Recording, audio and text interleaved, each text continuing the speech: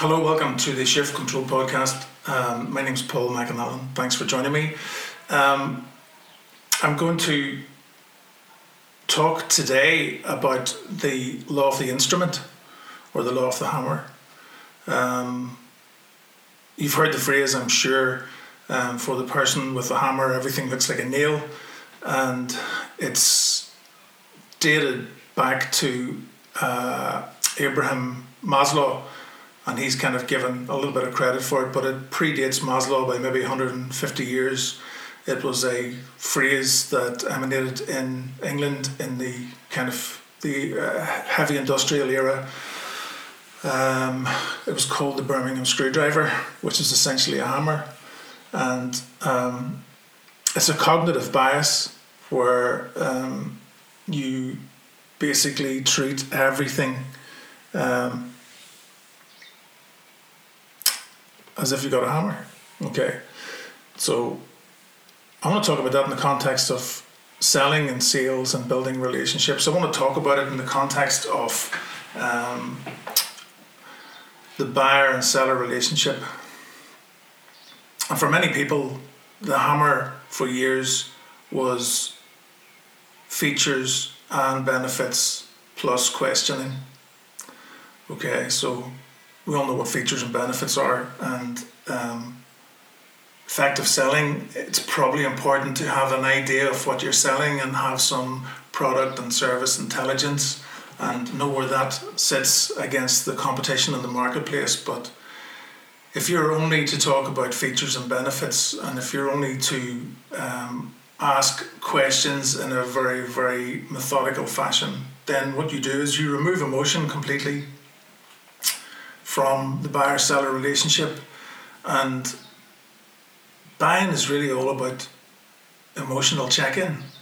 It's about being able to tap into the emotions, or at least understand the motivations of the buyer. So when you talk about position and interest, you talk about the buyer's position is no, I don't want to buy, but what you're really trying to target is the interests, because the interests will really inform the position. The interests are why they want to buy, or why they're not sure, or why they say no. Okay. So what I've seen recently, I've seen from a lot of businesses and clients that I'm currently working with, customers that I'm working with, they have a fairly process-driven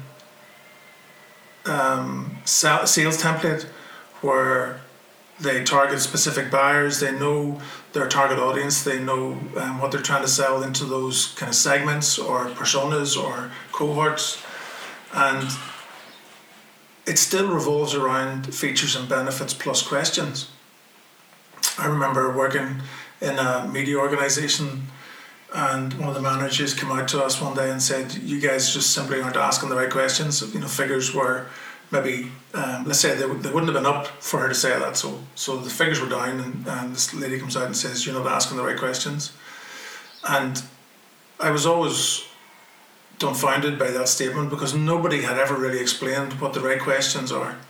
And so in the context of selling and buying, you've got the prospect or customer here, and you've got yourself here as two pieces of a jigsaw, and what you're trying to do is fill in the picture. Okay, so you ask questions to find out fact-based detail, or to find out to try and stimulate a conversation, to build a relationship, and to try and find out what has motivated the buyer to be in the position that they're in. Yes, I'm interested. No, I'm not interested. Or I'm not sure, and so on. Okay, and that's okay. And for many people, that's just simply a numbers game, and they will go through the numbers and they'll keep on asking those questions. And they're probably trying more to qualify prospects in than disqualify prospects, because there's always a really refreshing part of the sales process where you're able to say confidently to a prospect that we aren't for you. And there's not as much focus on that as there should be, but that's a personal opinion. Maybe talk about that later.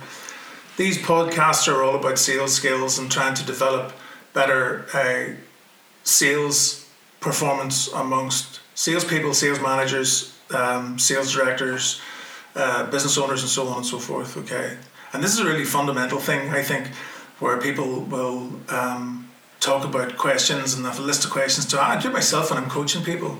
But one of the things that's really missed is what selling is really all about, and that's trying to see the picture in the other person's head. It's trying to get an idea of who they are as a person, and this is regardless of the item price or the ticket price on what you're trying to sell, whether it's a product or a service, whether you're selling one or you're selling multi-millions. It's always important to try and get a good steer of what the picture is in the other person's head. And with that in mind, I'm going to talk briefly about emotional intelligence, and I'm going to take a little bit of a tangent, as I probably want to do. But if you think about that one phrase about seeing the picture in the other person's head, and it's something that has been brought to me by a couple of clients that are very mature clients, very mature in the sense of that they're older, but the experience they have in operating in a buoyant market and operating in a restricted market, through recessions, through the current climate, through failure and so forth, is really unrivaled. They operate fairly significant organisations, and they boil it down to one thing, is trying to see the picture in the other person's head. And so whether that's trying to motivate a salesperson, whether that is trying to persuade a prospect to become a customer, what is the picture in the other person's head? What are the motivators? What is their why? And emotional intelligence plays a really big part in the role of any relationship. It's, your understanding of your own emotions, being able to regulate your own emotions, to know whenever you're on a high or you're on a low, and how you can navigate your way out of that, and the impact that will have on the relationships with others. It's also a good way to motivate yourself, and I'll come on to all that in a second or two. But at no stage in my professional career did anybody tell me about that. Did anybody tell me about some of the really, really impactful ingredients for sales?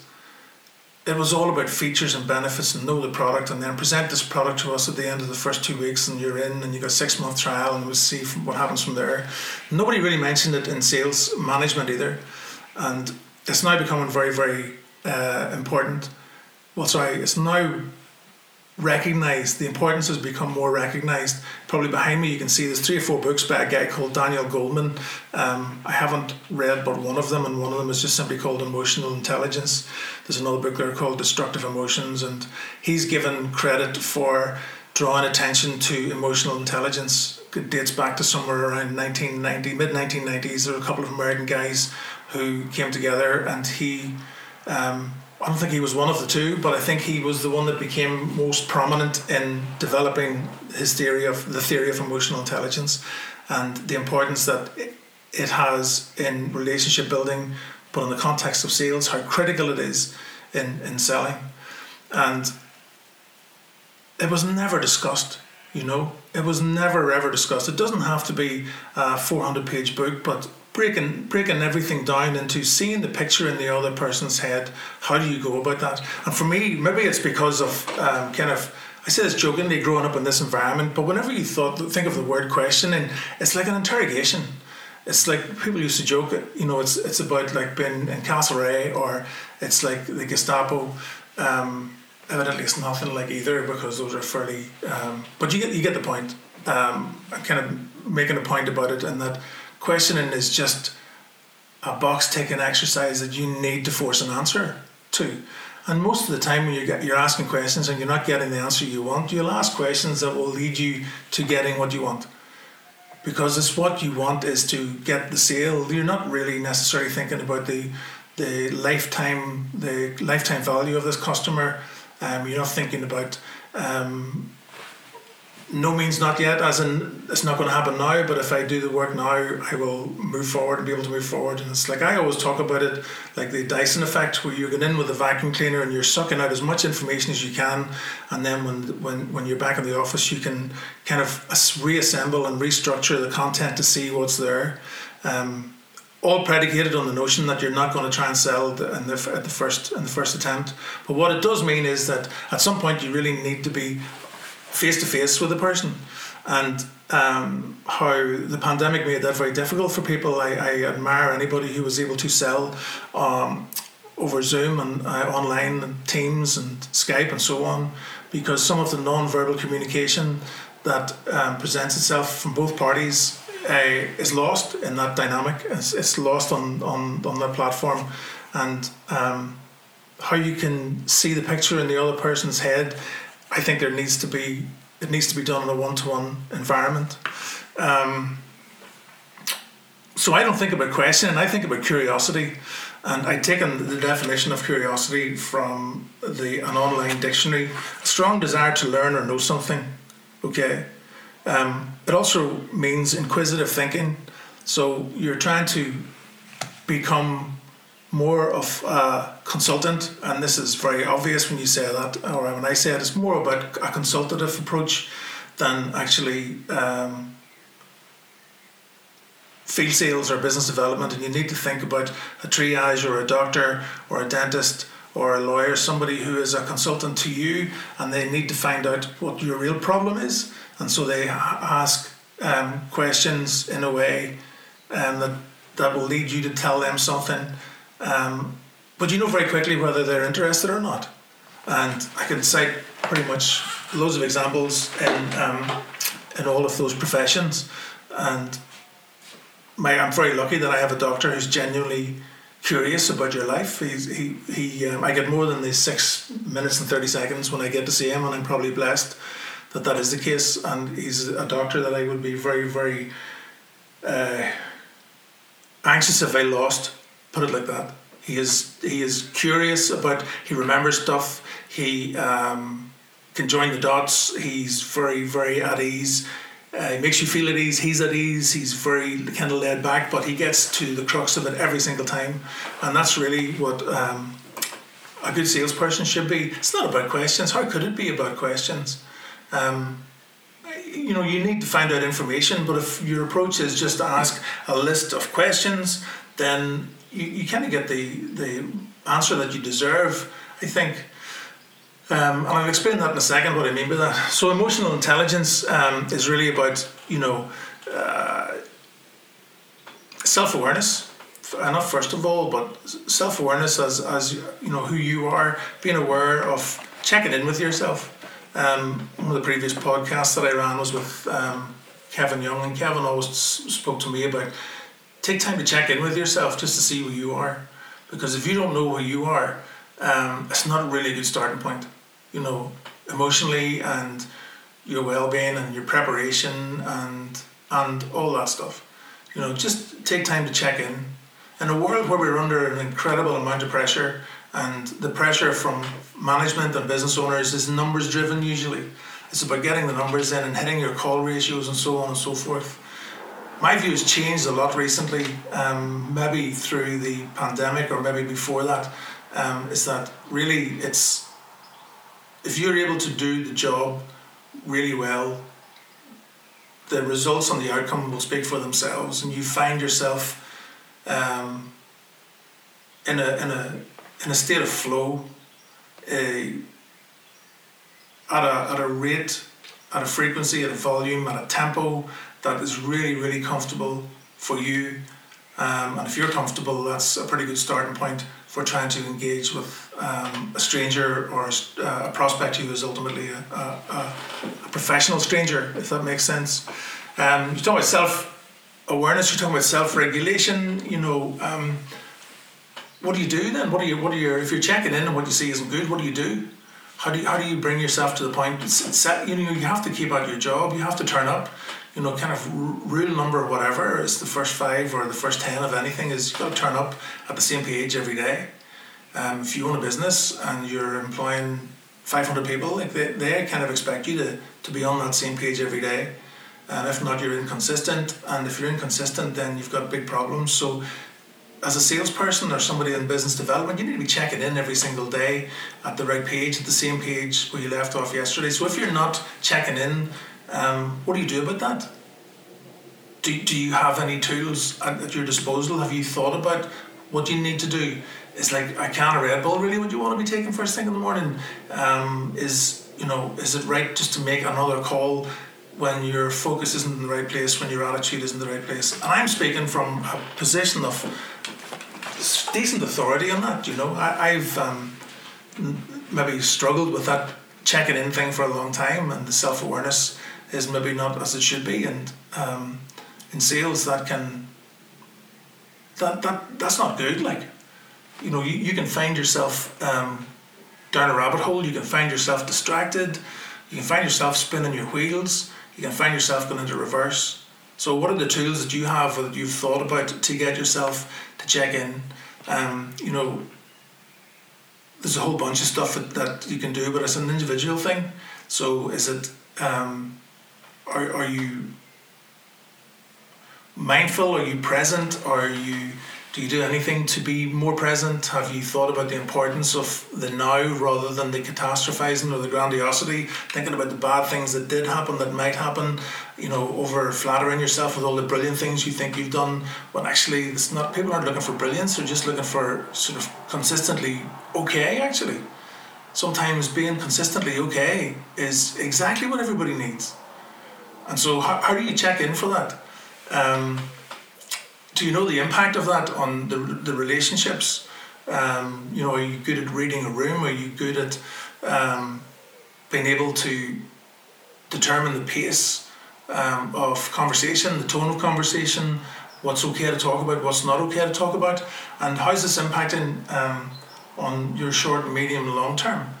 And if all you're thinking about is features and benefits and questions, like, I don't want to break it to you, like, nobody wants the features and benefits dump. Nobody. They're just not interested. Even the person that tells you they just want the features and benefits, they don't. The best advice you could give them is not to buy this service or product because it genuinely doesn't fit. Well, how do you know that if you're just giving them stuff that's in a brochure? That you're PowerPointing them to death with facts and features and benefits and pictures and bullet points. And one of the things that we try and get a balance on is whenever we're doing presentation skills, is that part of the presentation needs to be an interaction. It's not just about talking all of the good talk and clicking and not having to look behind you and know it fluently and the content comes off as if you're a newsreader. It's not about that. The difference between a presenter and sales presentation is that there's interaction, that you have to ask some questions. You have to be able to ask a question at the right point to open up the discussion. The same people that told me about seeing the picture in the other person's head, they work in two entirely disconnected industries. They know each other and maybe they've talked about this. So it's like, get the picture in the other person's head is number one, but slow down and then open up. So the phrase like slow down and open up is one that's fairly easy to remember, and it's really all about slowing down the pace of the conversation, slowing down the cadence, slowing down everything to a point where you're really sure of what's actually going on in the conversation, and then open up. So yeah, that sounds like opening questions, but if you're genuinely curious about the customer, if you're genuinely and sincerely curious about your business and what outcomes and the consequences of doing business with you lead to, and you're genuinely curious about establishing a relationship, it's real easy. If you're not curious about it, if all you're doing is asking questions and you want to project your figures at the end of each day or each month and say, look, well, I've done my job. You wanted 40 calls, I've done the 40, I've done this, you can hear the calls, they're real good, etc., etc. But you're not really finding that your heart's in it, because curiosity and the inquisitive thinking needs to come from a place of meaning for you. That's your why. You come into work every day and I like this. I want to do this. This fulfills me. I want to learn more about this. So sticking on a video in the evening, sticking on a YouTube in the evening and learning, a podcast or an audiobook and learning, and it's not a chore. Sometimes you speak to some people in the sales environment and we're training and we're talking about, what do you do when you're driving from home this evening, and they say, well, listen to the radio and listen to news and all that, and you suggest a few podcasts and a few audiobooks, and you come in about a month later and you ask them about it and they still haven't done it, and that's not a reflection on them. it's a question for them. It's to them to check in with themselves to see my real value in a professional relationship is what I know. Am I learning more every day? Am I able to grow and augment my knowledge to a point that I will be able to influence and persuade people to buy more from me? Features and benefits won't change over time. Customer value proposition doesn't really change over time, and if you're able to integrate value propositions in your sales pitch, that's great, and resonate, substantiate and differentiate, that's class. But that doesn't really get under the skin of the problem or the position that your prospect has taken. The discussion is open. They're talking to you. They're not talking to you to get out of the rain. They're talking to you because they've got something that they either overtly know needs to be fixed, or they're unsure why, but they have an inclination that it needs fixed. Your job is to try and get them to reveal their interests. Okay? So emotional intelligence is one of those things where it's like a real box ticking exercise sometimes. I've had to go out of my way and study it because I was genuinely curious about my self-awareness. I was curious about how you could really impact people in training sessions. And we do a lot of work across all of the sales skills with people, and the one that has the most impact is emotional intelligence. It's the one that people kind of relate to. But it's not a box ticking exercise. It's not a 30-minute session. It's not a half-day session. It takes training. It takes practice. It takes rehearsal. It takes, it takes a lot of reflection, and it takes willing participants. You need to have a management team that are interested in growing and developing what they have in front of them. And you need to have a sales team or business development individuals that are also interested in flourishing and pursuing what their career as well. Something I want to reflect back on, excuse me, in the podcast with Kevin was that the whole idea of compassion and the awkward discussion about trying to move people out of your business that really shouldn't be there. And we're in a climate now where people will be applying for jobs, and business owners and employers will take people now that they may not have taken a few months ago or a few years ago. And that's just a statement of fact. It is what it is, but it's not the right thing.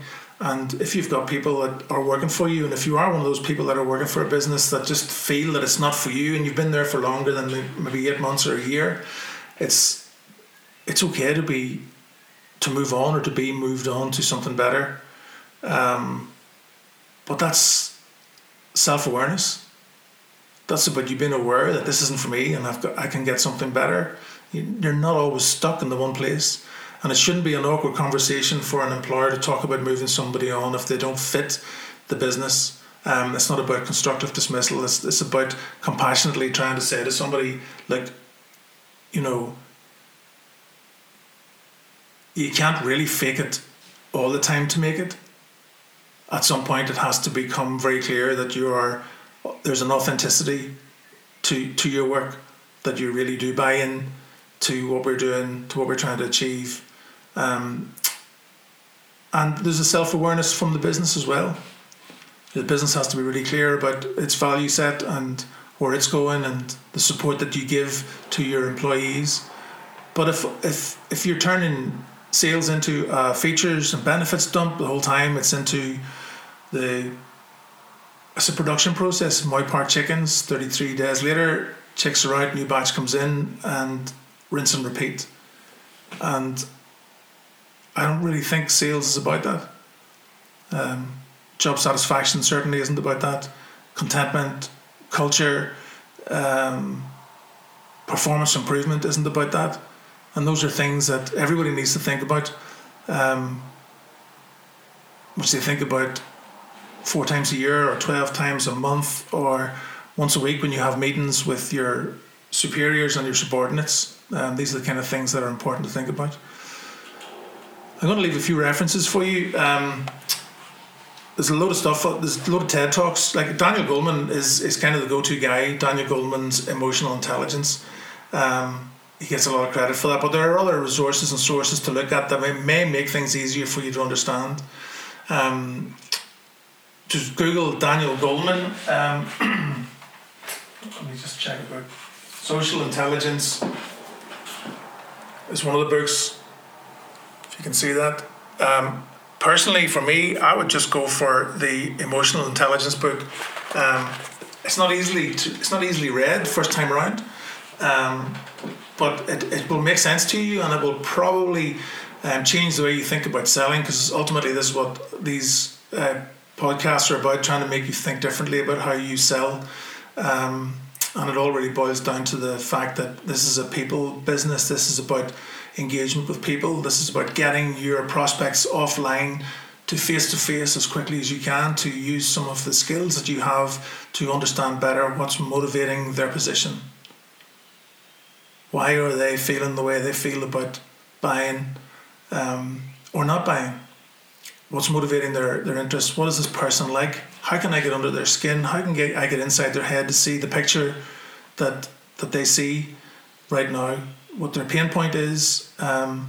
What it would feel like to be living in their world? What would it feel like to be a buyer for Company X, coming in at 9 o'clock in the morning or 7 o'clock in the morning, staying for 12 hours buying? What is the buying process like? What motivates his thinking or her thinking? What pressures and pain points would they be enduring every single day? What does the competitive landscape look like? Yeah, you can ask all those questions. You can ask, but you need to check in, sort of walk a mile in their shoes. You need to check in that way rather than just asking questions. I hope that makes sense. I'm going to leave you with a video. The video, hopefully, is not going to be a big copyright issue. It was created by an agency in London. I think it was BNP DDB Needham. If you're really interested in that, you can check it out. They did some work for The Guardian as recently as 1998, 1999. Maybe they're still working with The Guardian. They've done a couple of really good campaigns. This is the Skinhead campaign that runs back from 1986 to promote the newspaper. It stood out then when I first saw it as just an incredible piece of storytelling in about 20 odd seconds. But I hope it makes sense to you. If you're listening to the podcast, just go and Google it. The Guardian Skinhead advert, that's all you need to be searching on YouTube, and it will come up. I'm going to leave it here in the video, and hopefully it will stimulate some thinking. It will maybe help you reflect on how often or how seldom you seek to view the picture in the other person's head and what you do with that information. So thanks for tuning in, and I hopefully will get talking to you again.